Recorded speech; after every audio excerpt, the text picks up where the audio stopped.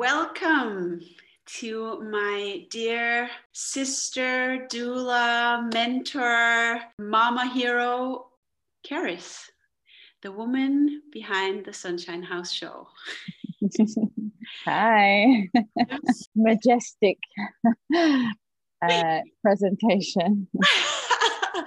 Super honored to be speaking with you tonight about all topics on life and birth and death and motherhood and love and everything that will come up.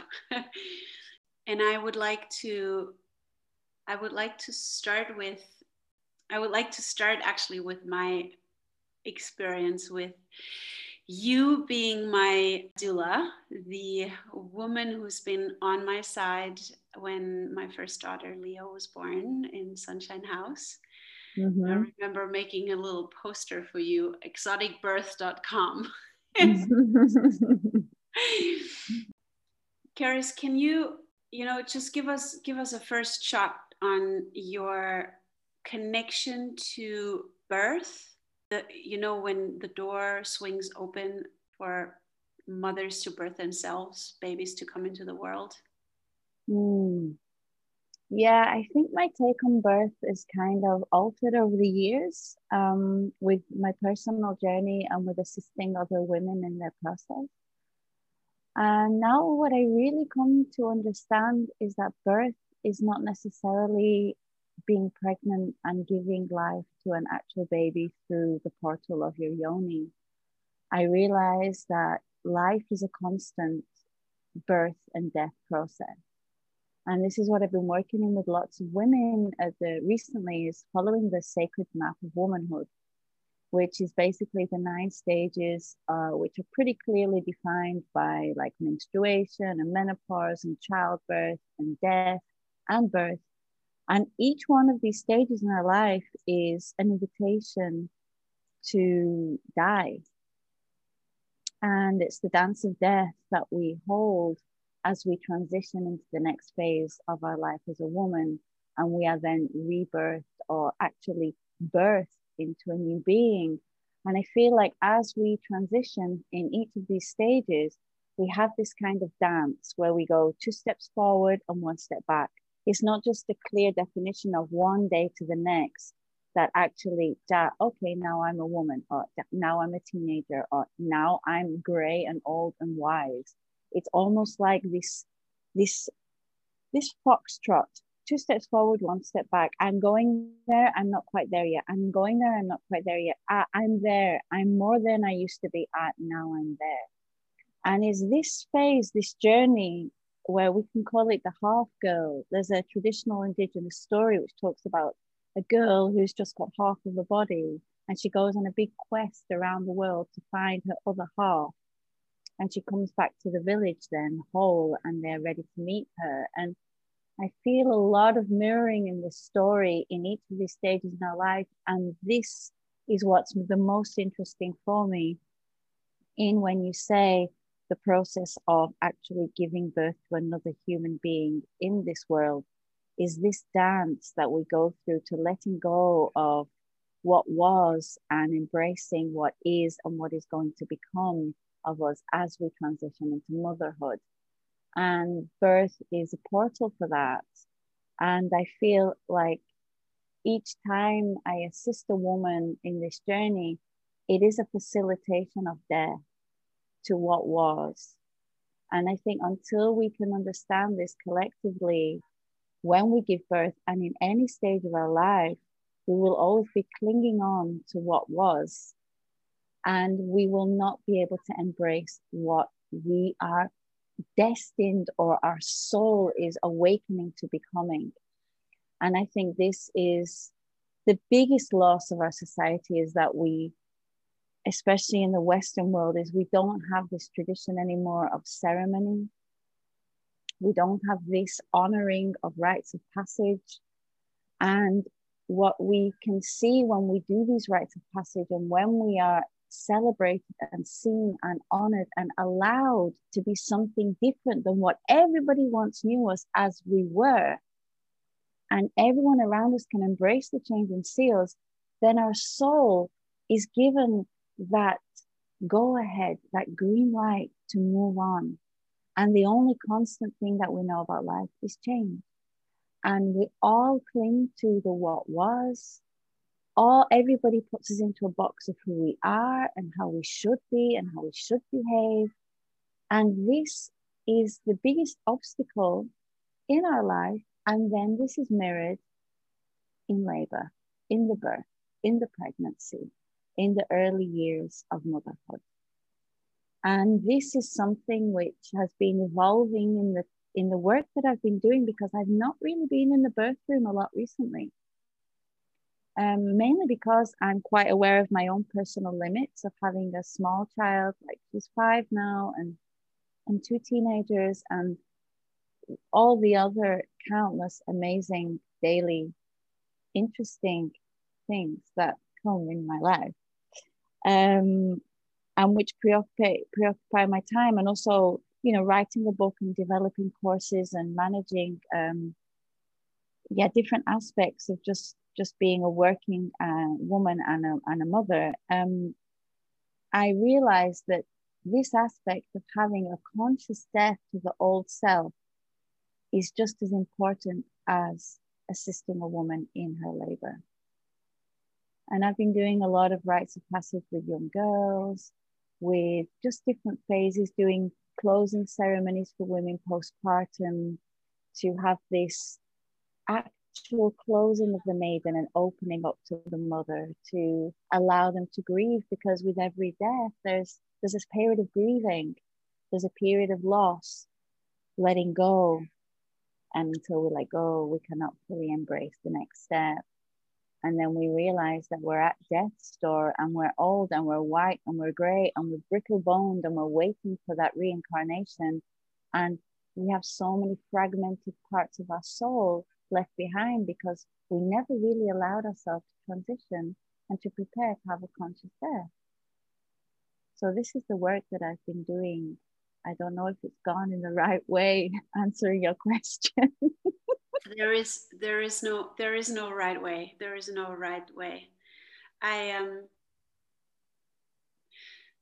It's so deep and, as usual, so wise and so fitting also to what's happening in my life at the moment. And I've always been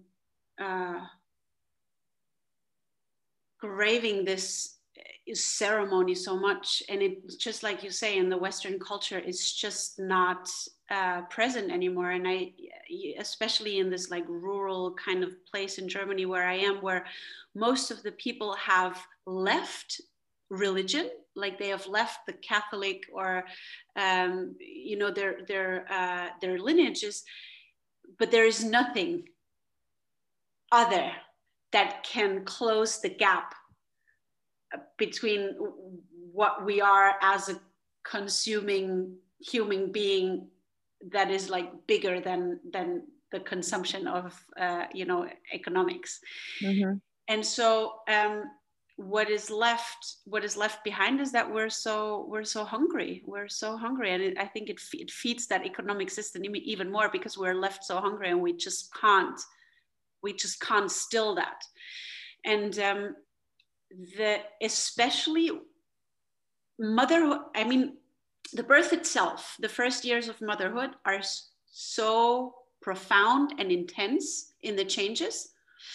Mm-hmm. But what I've been seeing in my own work, as like in the postnatal work, is that the changes within the relationship, the changes that the woman undergoes when she becomes a mother, and the changes of the father seeing the woman changing so completely and having no ceremony, no guide, no conversation, no depth to understand what is happening. And also, just like you're saying, that permission and that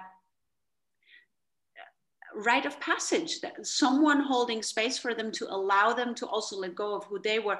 And so there is a lot of conflict in there, lot of conflict. And it's really painful because there is so much misunderstanding and so much, just like you're saying, clinging to what was. And I just for me, it's the same. When you just spoke, I remember so clearly in the first years, both of my children, first years of what I was searching so much for the Julia who I was before I became a mother. Mm-hmm. And it was quite painful to realize that she's gone. Mm-hmm. In a way. I mean, she's still there, but so transformed. And so it's really about that embrace of Mm-hmm. the new, and also the coming, right? Just like you said, like what there is still more than the present version of me.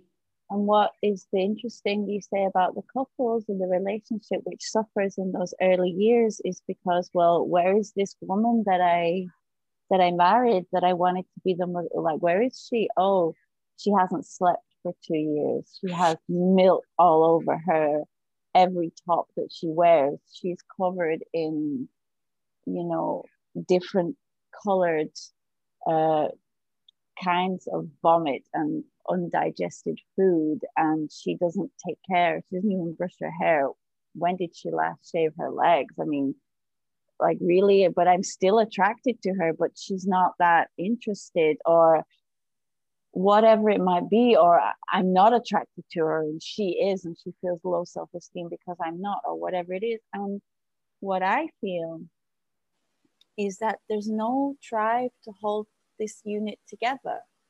And if there would be, like, if everyone around would hold this mother and mother the mother so that she could be a great mother and receive in order to be a great transformed partner.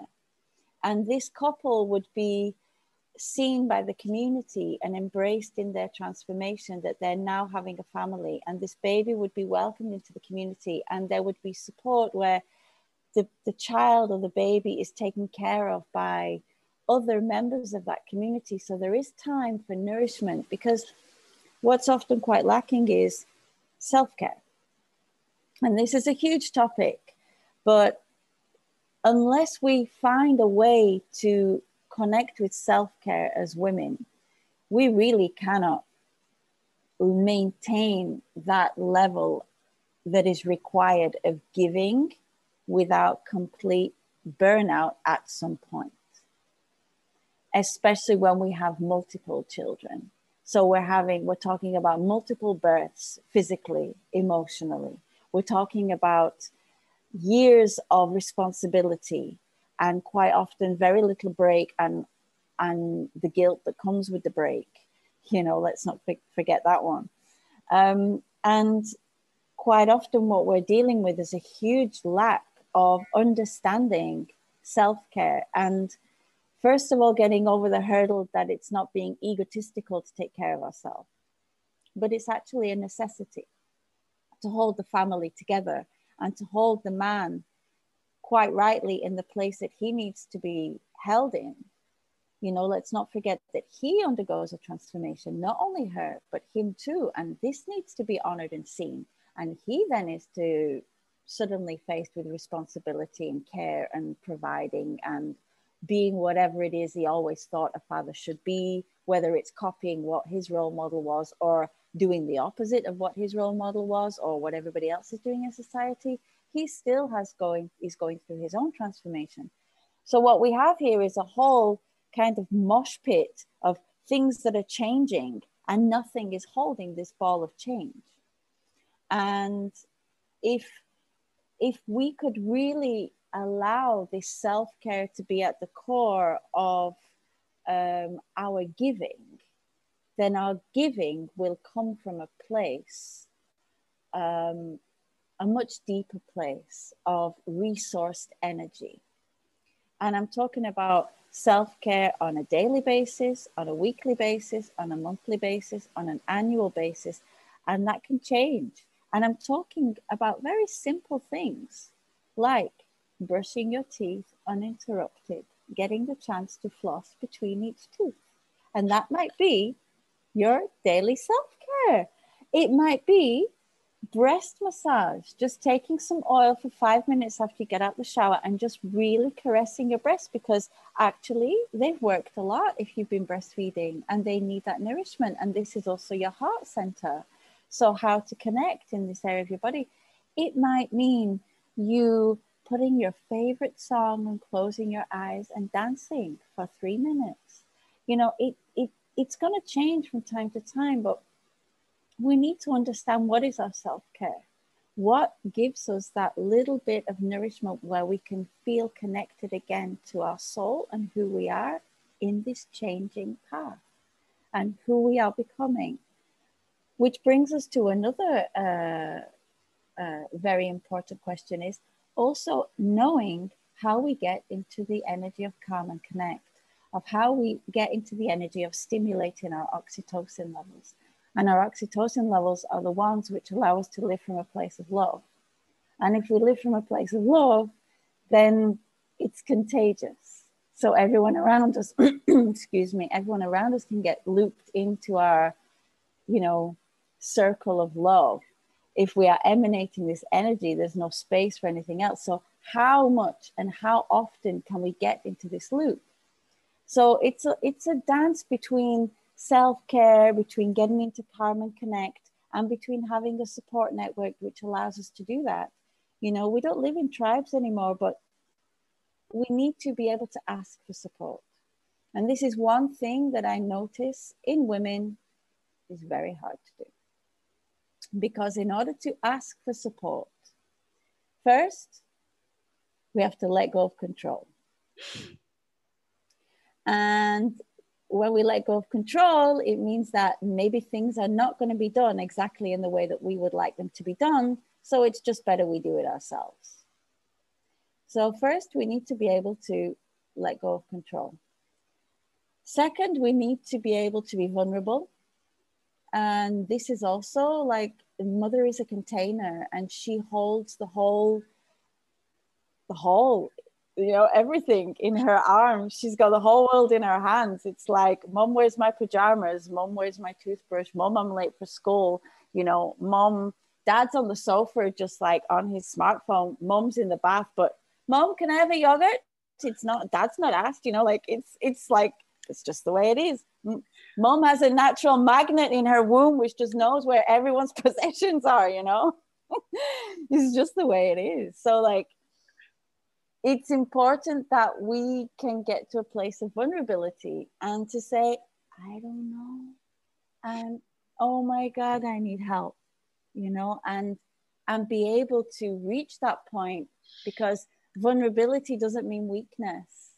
And this is where our society thinks that it does, but it doesn't. Vulnerability means I am in my power, that I can ask for help, you know.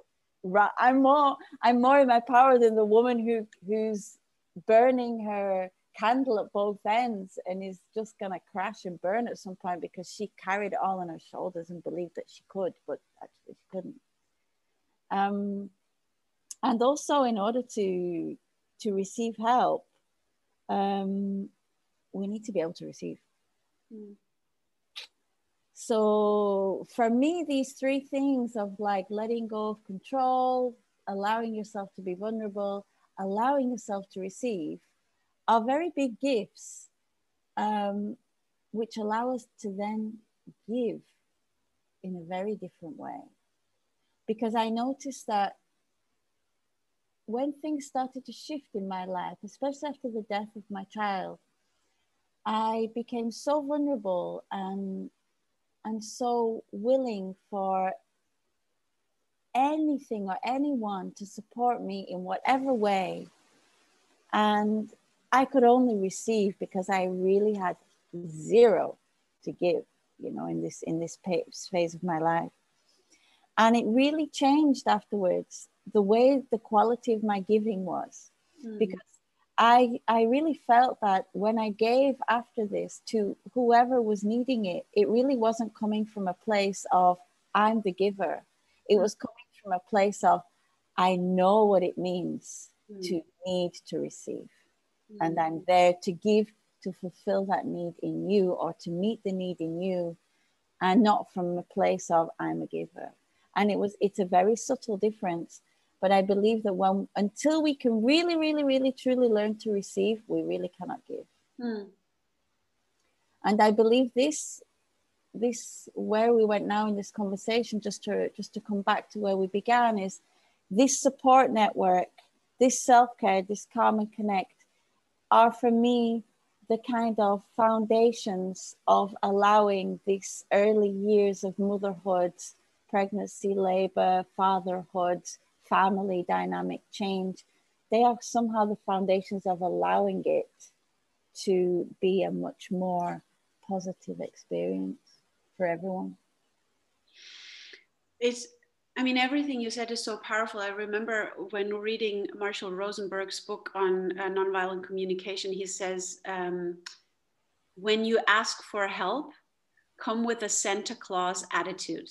Like this, you know, like you bring it as a gift. You have the gift to help, and you know, like, oh, can you just a little bit while and I go very quickly, and you know, like this kind of you just go like with this. You have the gift now to help me, and it's going to be a win-win for everyone, and I'm so grateful. Also, you have my gratitude already. Like this, that was I mean, it was ringing a bell for me so much.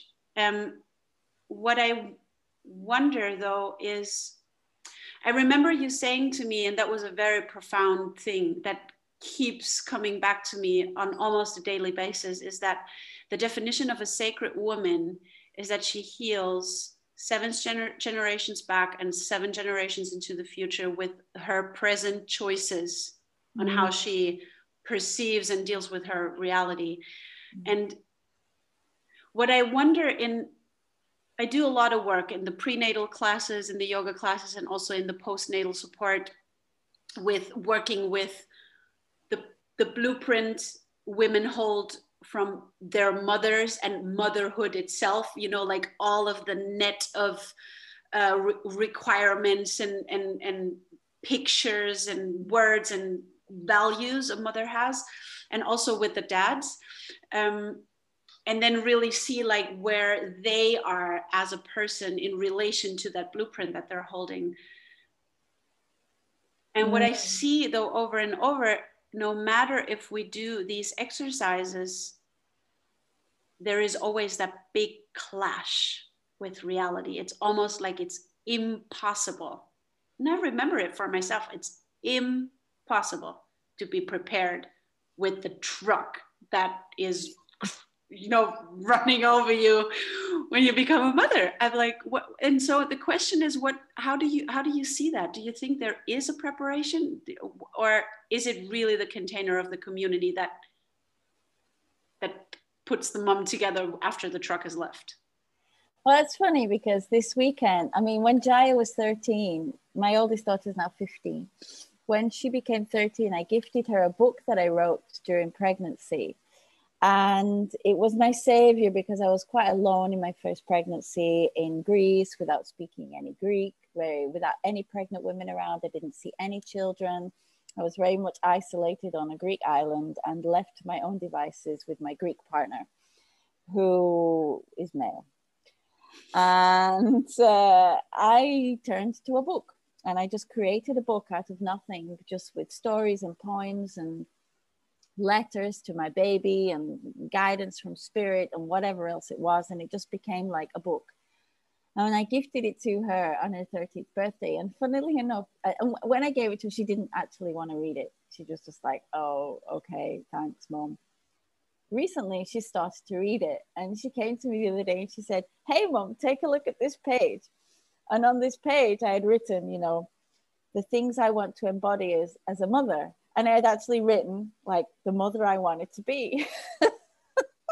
And she's like, look at number 1, Mom. I'm like, what's number 1? And she's like, yeah, not to raise my voice, no matter what. I was like, And she's like, yeah, be fully present at all times with my children. Never forget to play. I'm like, oh yeah, those are really great. It's a great list, Jaya. Super great list. Like amazing. Like, don't you think? It's like, she's like, well, yeah, Mom, but what happened?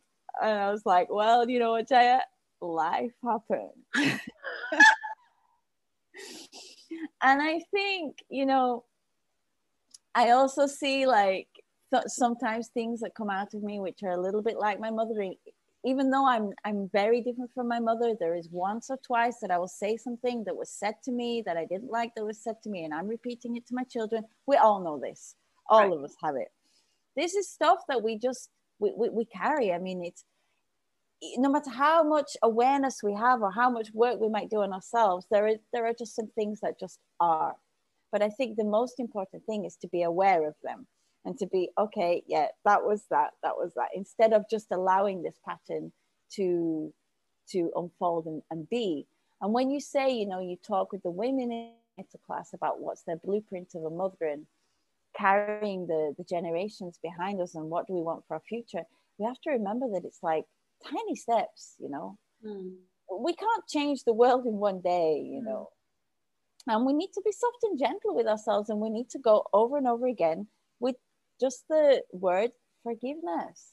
Because what is metta for me, what is loving kindness for me, is loving kindness going to that list of the mother I wanted to be and going, oh my God, and I'm going to get a big stick and start thrashing myself. Oh my God, I didn't make it, you know, and start to feel guilty? Or is it, okay, big smile on my face, that was my naive reality of what I could be and what I wanted to be. My reality is I'm something different. But hey, it's really nice to see that list again, because it makes me a little bit remember, oh yeah, okay, maybe I can refine a few things. And I feel like it's a constant dance.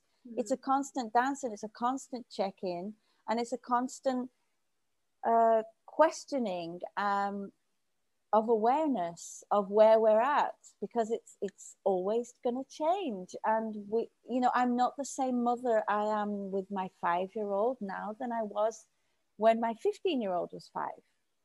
You know, I'm a very different mother now. And what we have to remember as we go through life, it's a constant negotiation, it's a constant choice, it's a constant change, it's a constant something that is demanding of us to step up to each and every challenge and new opening in our life. And whether it's changing business, moving house, having a 3rd or 4th child, changing partner, moving country, changing job, whatever it is just part of, again, this questioning again in each moment that we make decisions, and again seeing, what am I carrying, what is not mine, what, from which place am I coming to make this choice, where is my full body yes, where is my full body no, what is my blueprint of what I want it to be, and what am I. And I think if you can just bring this up as planting a seed inside of these women, there are some fundamental patterns that are so hard to shift. You know, I've got them, you've got them.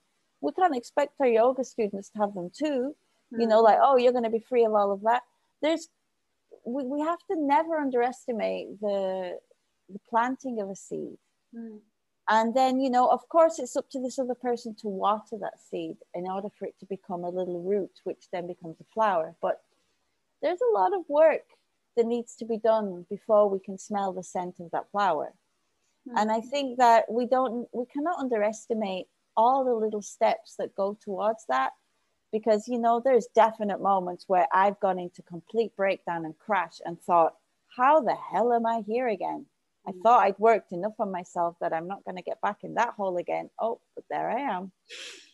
And I remember one devotee asking Amma in satsang in India, and he said to her, Amma, how do we know really when we're making progress, spiritual progress? And Amma said to him, you know, spiritual progress is not really something that can be measured, but maybe every time you're faced with a difficult situation, just see if it's lasting as long as it used to. And I like that answer. And it's quite often with me, like if I think about 10 years ago when I would have a similar crisis about a similar thing, how fast am I able to move on? And I mean, really move on, not just escape from it. And so I think we shouldn't underestimate small steps, you know, towards becoming. and not to be fixed on what it is that we want to become either, because we have to respond to what's around us and what's realistic without being too goal orientated or too driven by the way we want things to be and the way we want to be. Because like you said, the truck comes over you and it's a big slap in your face, and it shows you who you really are actually. And it's maybe not necessarily who you want to be. So again, it's acceptance. And self-acceptance brings us to this place of self-love. Self-love brings us to this place of self-care. Self-care brings us to this place of being able to give and radiate all those qualities that we want to embody. Sounds so easy. I've got it all under control. Sounds so easy. And I was wondering, you know, like actually the question that I just wanted to ask is answered with that. But I do want to go back, because I know I was just talking to a friend and colleague of mine who you know too, Melanie, and we were talking about the doulas in Germany. And I think it's internationally, it's a term now too, is called matrescence, is like puberty. They've seen neuroscientifically, like an MRI scan can, you know, if you take a computer algorithm over scans of millions of women, the computer algorithm can say to 100% if the brain of this woman has become a mother or not. There is a scientifically proven shift in the brain that happens when a woman becomes a mother. And so a lot of the things what we see in puberty actually happens when a woman becomes a mother again, and in a more profound way. There is like new neural connections. There is we know a new hormonal system. And they identified 5 behavioral and psychological components, how that shows up in a woman's life. And one we mentioned already, and I think is one of the biggest ones, is guilt and shame. It's almost like it's a shadow of the woman. The moment the baby is born, there is always guilt of not being enough, guilt of not being there all the time, guilt of not tending to herself as a woman, guilt of not tending to her husband. Everything is connected with guilt. What's your, and I know that you're a very practical woman. I remember when I gave birth, you say there is no spirituality without practicality. Go and pack your bag if we need to go to the hospital. What's your, on a very practical level, how do you have women or yourself work with that? Like, what do you do? What's your ritual? What's your mantra? What do you do? Well, yeah, Julia, it's hard. I mean, I've been through phases in my life where it's been so strong. I mean, guilt has been something which has been, for all women. I just speak for me for right now. And what comes up is that I struggled a lot with it after the death of my baby, that it was my fault. I struggled a lot with the guilt around, protection of my already existing children, that they are not going to be in trauma. I struggle with guilt with all the choices that I make that are for the benefit of me and maybe not of them. But in the end, what I've come to understand, and it's been extremely big for me for the last 18 months, is that we cannot protect our children from the world and from all of their life experiences. And in all the people that I've met, a lot of young volunteers come to Sunshine House, and I've met a lot of people and I like chatting to them about their family backgrounds. And the people who've come from this picture perfect 2.2 children, home together, mommy, daddy, follow up, like economically stable, nice education, now on their traveling year, are not necessarily the most independent, interesting, cultivated, cultured people that Mm. come to my house. And not necessarily even the most inspiring. It doesn't mean that there aren't any. Mm.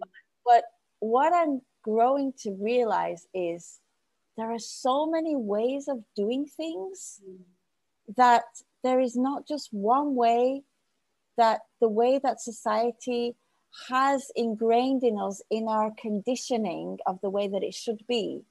And it takes a lot of courage and a lot of bravery to step a little bit out of that box, because everyone's ready to try to make you feel guilty, especially your kids.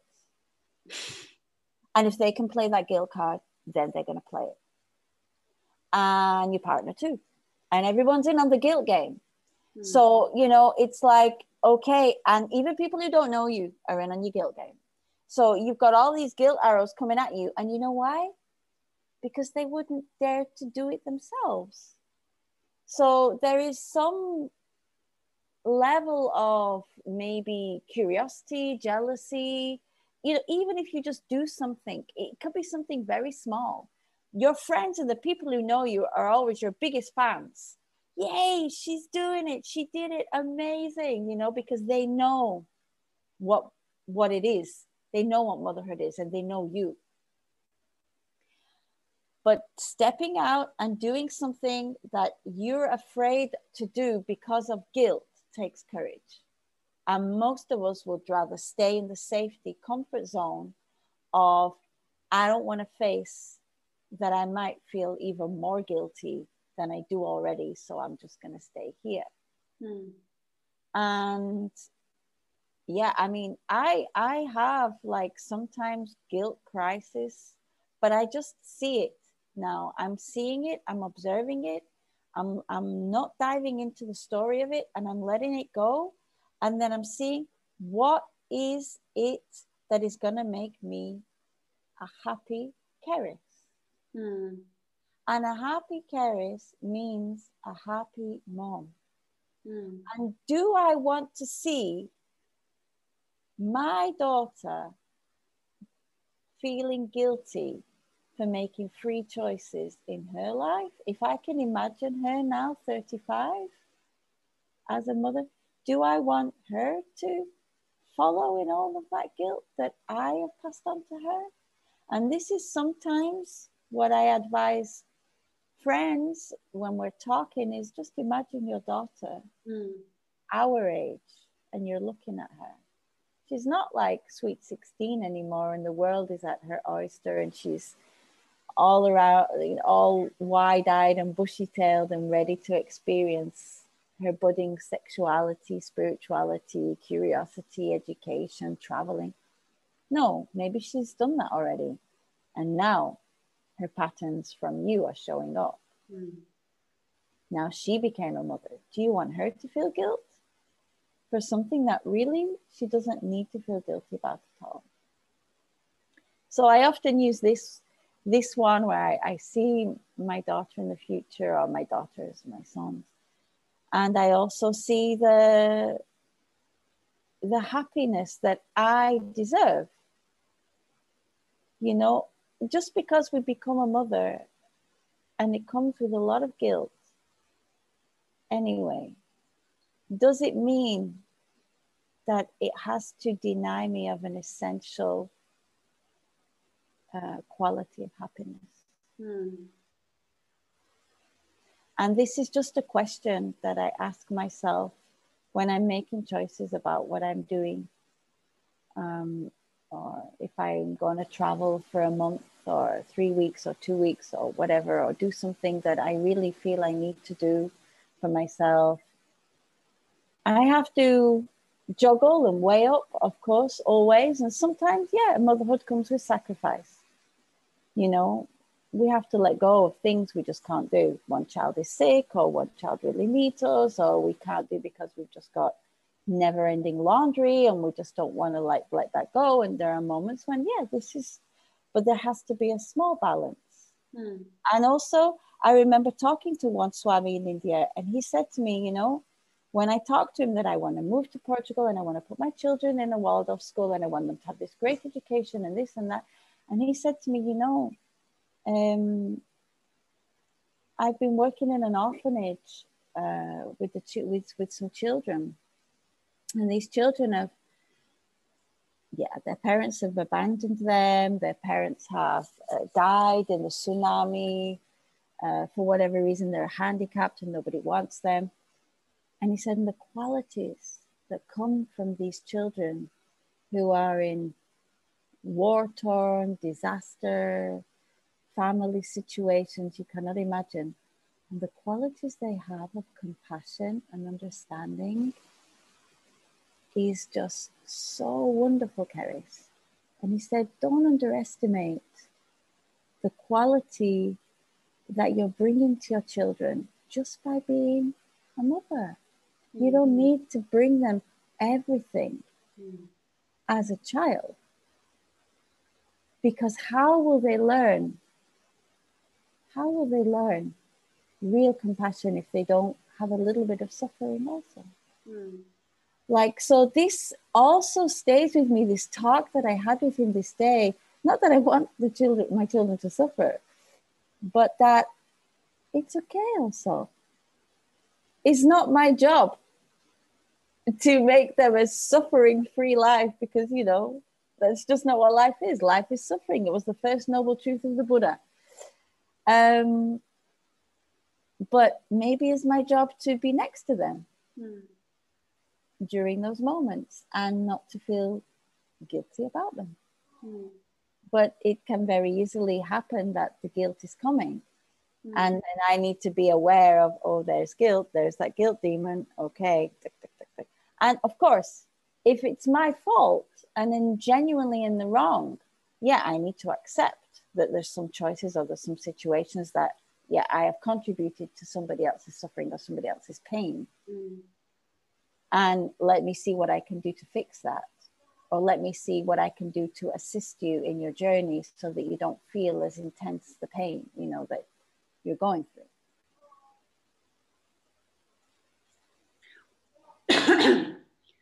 Which brings me to two, like, one is the, I don't know where I picked that up, but that it was very early on when Leo was small, and someone said, you know, if you don't want anything to happen to your child, then nothing is going to happen to your child. What a fucking boring life is that?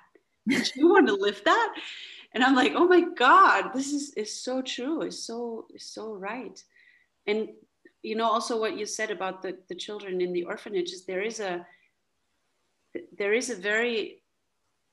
skill set that comes with dealing with life. And I remember my mom, she was doing something when she, you know, in her parenting that I found in the psychology books is called natural consequences. She wouldn't get involved too much for whatever reason, busy with her own life, you know, whatever, or just really doing it consciously. But very practical things in my life, like packing my bag for school the next day, getting ready in the morning, being at home on time. Very early on, also in my childhood, was that, you know, if you don't pack your bag to be ready for school, then you're going to leave things at home. And that's going to be your problem when you go to school. Like, it's not mine. I've been to school, I've done my job, and now it's you. And quite in a loving way, but just not getting involved. And I do have to say that I did learn a lot from that. Like, sure. In a very good way. And I when you said that about the, you know, that like picture perfect children, I had a lot of them in my, when I was in like primary and secondary school, like a lot of picture perfect children around me. And there was a lot of struggle for them somehow they had a lot of trouble to claim their independence because so many things were done for them. And in the end, and this is the interesting thing, in the end, is that there is no right or wrong. As I'm on the journey of motherhood, I do come across a lot of what you said that I'm just repeating like what has been said in my lineage. And sometimes I'm the opposite. And when I look at my children and I look at how I came out of the school of mothering I have gotten from my mom, there is no right or wrong. It's been to me, it's been done in that one way. And I try to remember as often as I can that I have, from where I am, I can go anywhere if I manage to keep an open heart and an open mind, and not fall into the trap of following that one road that I have narrowed down to a certain way of it, how it has to be. And if I get to open up that perspective again, I notice that whatever has happened in my past, whatever is my conditioning, whatever has been my upbringing, I have a choice right now. That sacred woman choice. And I have much more when I do my meditation and I step on my yoga mat and I've done my self-care. There is much more choice than when I don't. And that brings a lot of allowance to be the mom that I am. It doesn't work all the time. You know, when we come back to that guilt trip that moms ride all the time, when I do manage to come into that perspective that it's okay, and my children are going to have their own path of unfolding and undoing what I'm doing, it's okay. Wait till they become teenagers. Well, we're going to have another talk then. That'll be another talk. Yeah, because you realize that whatever it is that you do, there's always going to be something that you did wrong. You know, so this is where the whole guilt thing kind of seems a little bit like useless in a way, like when you look back at it, because whatever it is that you do, there's always going to be something that you're just going to be blamed for.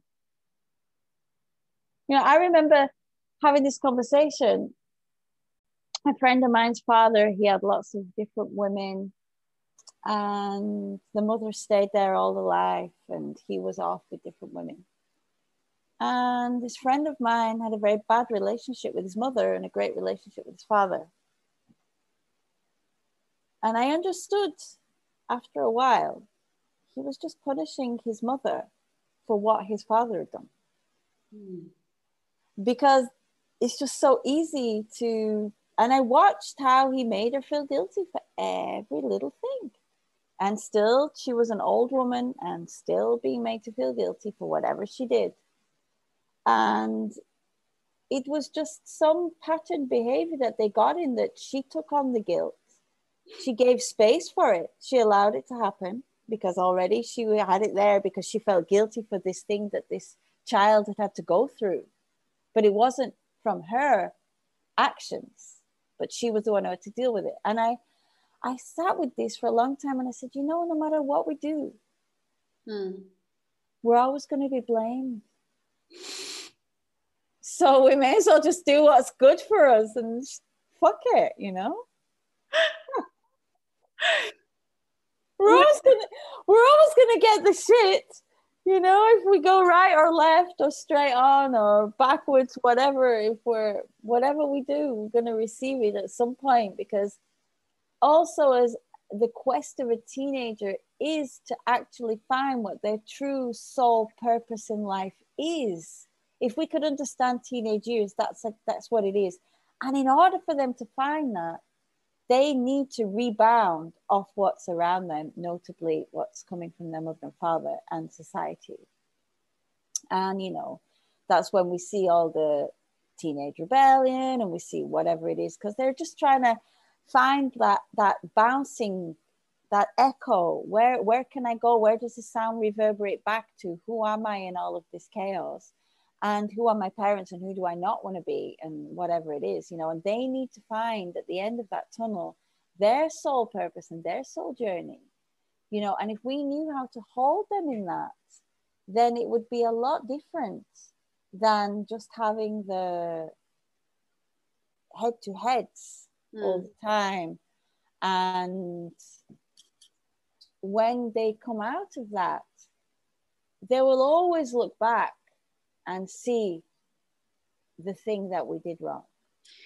But what you just described is a very subtle thing, and I'm very curious because I mean, Leah's only turning 9, but we have a lot of against, you know, that what starts when they come close to the teens, like the pushing against, and the a lot of the autonomy, like there is this next phase of big autonomy and them wanting to do things themselves, decide for themselves, go for themselves. 9-year-old, it's called, it's very common in 9-year-olds. So what do you, and I noticed very strongly, just also what you said, that now that I'm not in my traveling years anymore and I'm home, and I'm like, a lot of the old demons are very present for me, and it feels like every day they become stronger as my older daughter becomes stronger in her pushing. And it's sometimes really tricky to catch myself and as she pushes, to not push against, but actually just what you said, you know, that holding space. Is there something that you can describe that what you do, you know, mentally, or like in your heart, psyche, what you say, what you do? 9-year-olds. Yeah, 9-year-olds is like they call it the Rubicon in the Waldorf. Yeah. So 9-year-old is this threshold. It's actually another. It's the second rite of passage. Would be good for Leah to have a ceremony. It's called a big girl ceremony. July. Yeah, we can do that in Sunshine House. Yeah, we can make her a big girl ceremony. Normally she like jumps through a hoop, and she, you know, we would find something that is a little bit appropriate to her. But it's just basically her stepping a little bit out of this little girl and not quite yet a bleeding woman, a bleeding teenager. So she's stepping out and she's becoming like a big girl. Yeah. And so usually when we step out of this cocoon of our childhood, we start to open our eyes to there's an adult world there, and things are not as I understood them to be in my childhood. But there's this like 2 steps forward, 1 steps back. So you quite often find a lot of children who are 9 years old with a lot of, I'm this, I'm that, I'm that, but then maybe they have these little cries at night in bed, or they're scared of things, or they want to go back into bed with mummy, or they get out their Barbie doll again, or whatever. It's like and a lot of fear comes because, yeah, there's a change happening and they don't know where that's going. So sometimes we have these children who want to be all independent and know everything and go against and challenge. And why do you say that? Because until then, they believed everything we said. Yeah, that's the way it is. Hey, yeah, we're God. We know, we got all the answers. Mom, why does that do that? Because of that. Oh, okay. And now it's like, really? How do you know? Where do you get your information from, Mom? Like, and I think it's different. You know, I don't think that. Yeah, exactly. So that's like them, and it's a super healthy, super healthy part of being a 9-year-old. And if you understand that, then that brings you down off your own pedestal, and that gives you less pressure to know everything also, and at the same time to remember that this child doesn't know actually everything yet. So to still be someone to keep that watchful eye, and to be there as a protector, and to be there as a space holder, and to be there to give the rules and to give the guidelines and to put the boundaries. But at the same time, to understand that she's going there and then she's coming back a little bit. She's going there and she's coming back a little bit. And she'll do this little dance for a while until she tries to form her own opinions, her own way. And then whatever you say and whatever you do, it's great, but you'll always be blamed for something in the end. I'm like, it's so true. but it's so sad. It's like, it's so, and there's no way out. There's no way out. Well, I guess it's just the way you take it. I mean, if you're going to be blamed, you're going to be blamed. And you're like, I'm going to be blamed. So what's the point of feeling guilty? Like, I may as well just do what I enjoy. Like, well, actually, I think we should we should rename motherhood into blamehood. It's just going to be a constant blamehood until the end of your life. And I notice it for myself. Like, I sometimes when I look at my life now and like who I am and my possibilities and what I've done in the past and how I think of myself and the way I talk to myself, I'm still like, yeah, well, of course, my mom has been like that. Like, this is why, it's like, it's still there. And then I'm like, okay, no, wait a second. My mom's done a great job. I'm on my own now. I can't. So, yeah.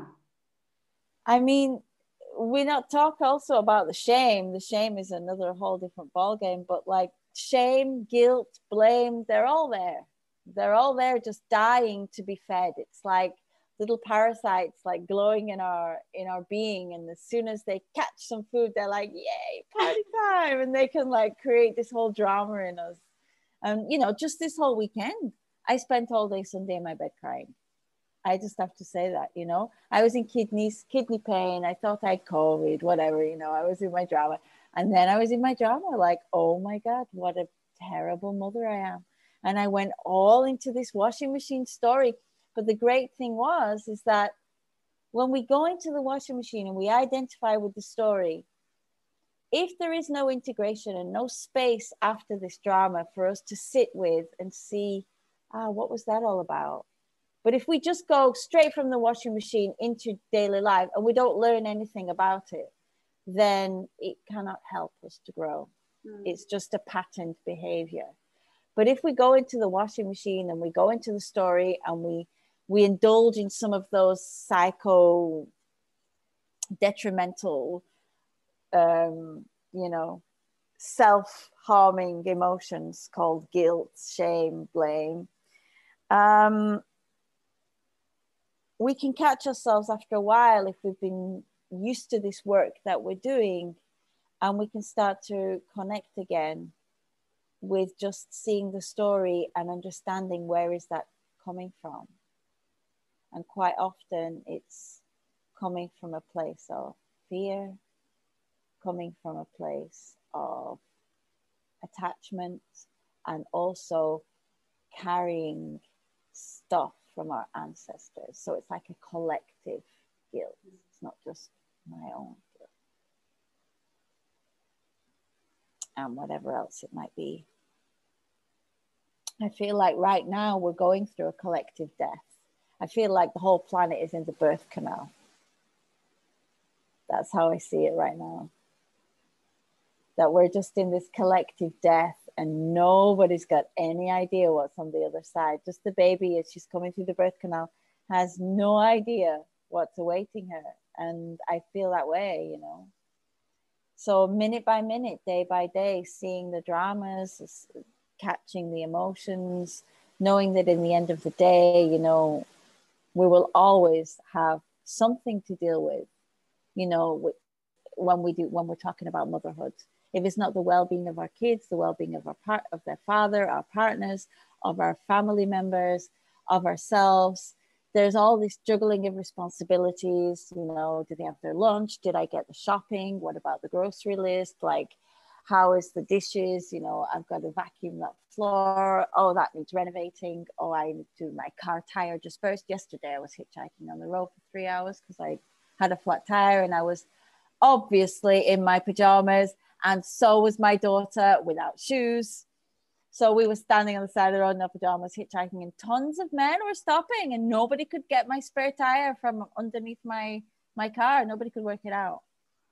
See, there's always gonna be stuff. And I remember I just sat there and then one friend stopped and she said, oh, hi. And I said, hey. And she was like, I'm useless in this situation, but what can I do? And I'm like, take my kid. And she took her, and I said, take her home, get her dressed, put her shoes on, and drive her to kindergarten. And she did. It was perfect. And then another friend stopped and said, what do you need? I said, I need a coat. I'm freezing. So they gave me a coat, and off they went. I had this whole stream of people keep stopping. One guy stopped. He couldn't work it out. He said, are you thirsty? I'm like, yeah. He's like, give me some water. Like a whole drive. I mean, that's how it is in the Algarve. It's very, you know,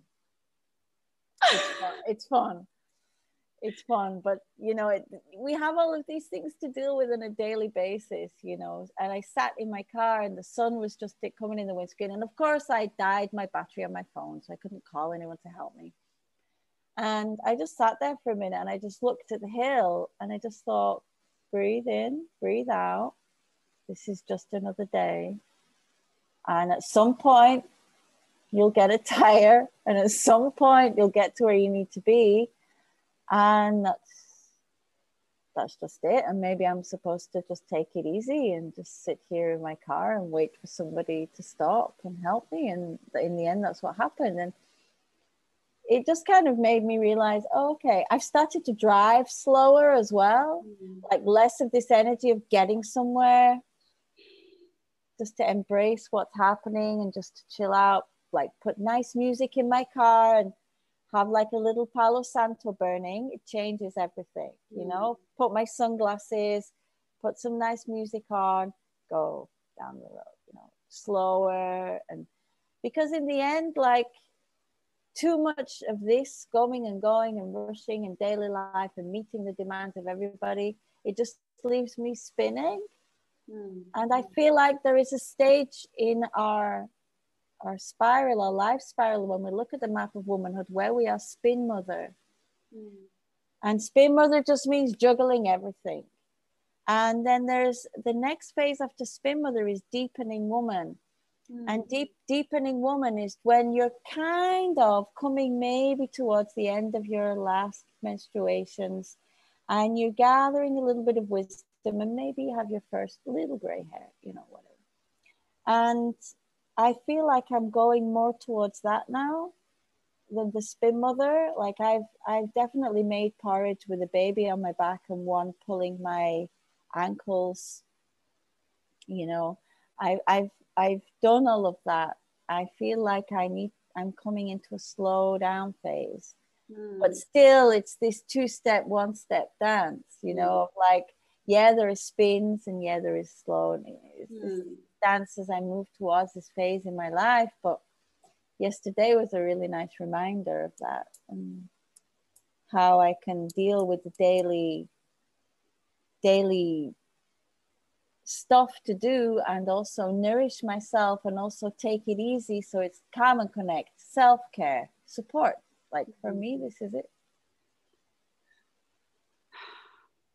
I think we'll have to start wrapping up. We're talking for an hour and 15. We will for sure come back. But just what you just said with the spin mother is that just when I drove, I don't know for how many times I've done that for today and the past days. And I've been in my car and I was thinking, I'm going to talk to Karis tonight, and I'm just entering into the phase of the spin mother, and I feel so unrooted, like super, my mind, and it's always been that way, that my mind really takes on the movements that I do. And I was just like, I need to ask her I need some sort of medicine for it. Like I need something to ground. And I remember that we talked often about different small rituals that we can do, and that the rituals are going to change during our time of being a woman, and that when we become a mother, we just don't have the 2.5-hour yoga class in the morning anymore.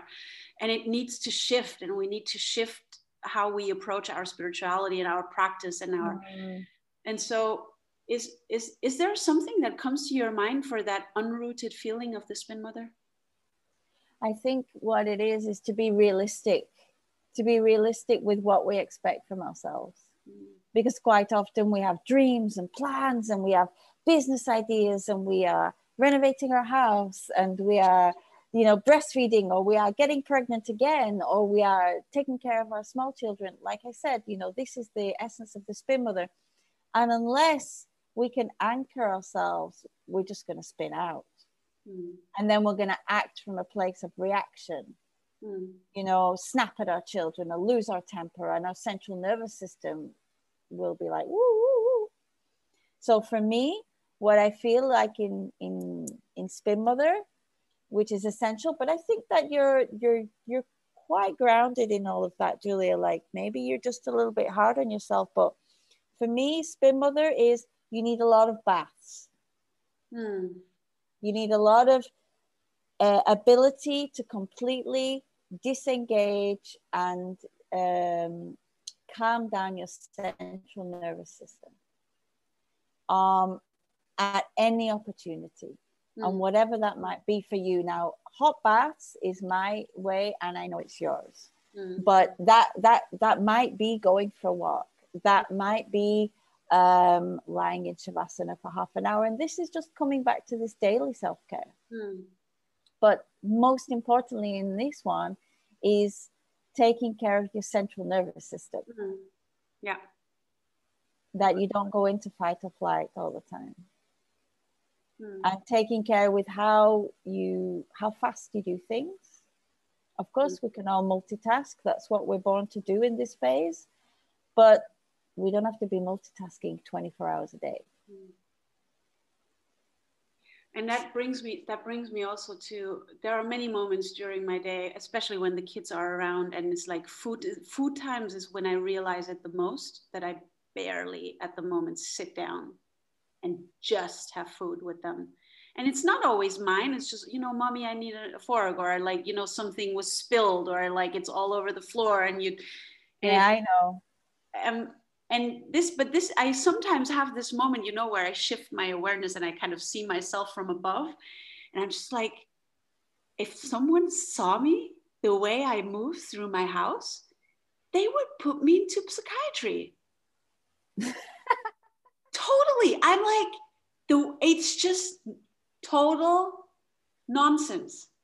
And so I do, the bath is for me definitely the medicine. And it's whatever you can do for your central nervous system.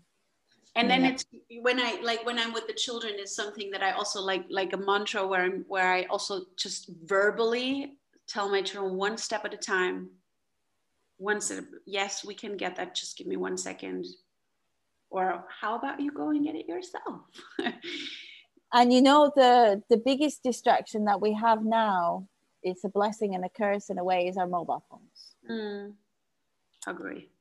And that's like, we didn't have that like 20 years ago. Mothers didn't have that. But, you know, we're sending a message, mommy. We're like, just a minute, you know, and we've got to send this message. At the same time, we're stirring the pasta, you know, and then we're sending an audio. We're like these, we're listening to an audio. And, you know, and then it's like, there's something happening with our child, and the mobile phone usually wins. And it's like, just a minute, you know, or like, unless it's a big crisis, it's like, oh, I can't speak now, I have to go, you know. And I think this contributes quite drastically to our central nervous system being quite broken. I agree. In Spin Mother. I don't have an answer for that because I use my mobile phone too. And quite often it's a blessing in many ways that we can just send an audio. We don't have to sit and type, or we can have it while we're driving, and we can get 2 or 3 things on that to-do list done while we drive. Because in the past we would have to go home and dial from our landline, and we don't need to do that anymore, you know? So we're kind of killing 2 birds with 1 stone. But actually, I really feel like we didn't make less the work than when we had to go home and make that phone call. We've just increased the level of work we need to do. And so we've just got even more things to accomplish. Yeah. Yes.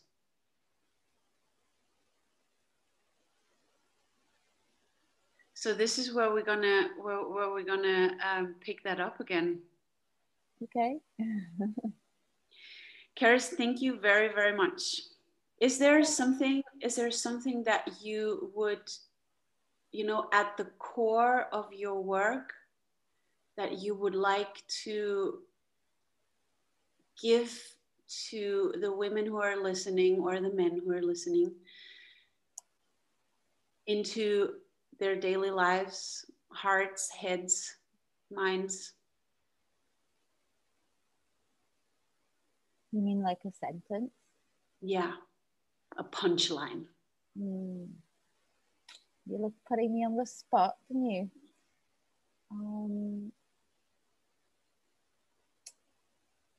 I think what I want to say is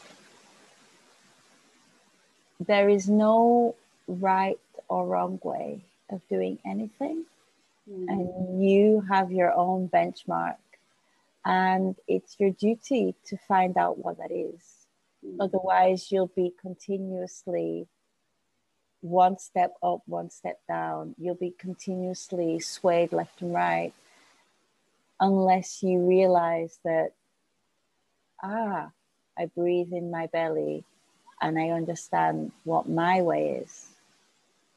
And a continuous reassessment of what my way is brings me closer to what my truth is and allows me to walk the path of the sacred woman, which in essence is that's what it is a woman who is walking in truth and authenticity and listening to the voice of her own heart, her own soul, and not walking away from her responsibilities, but including them with her on that journey. It does work to put you on the spot.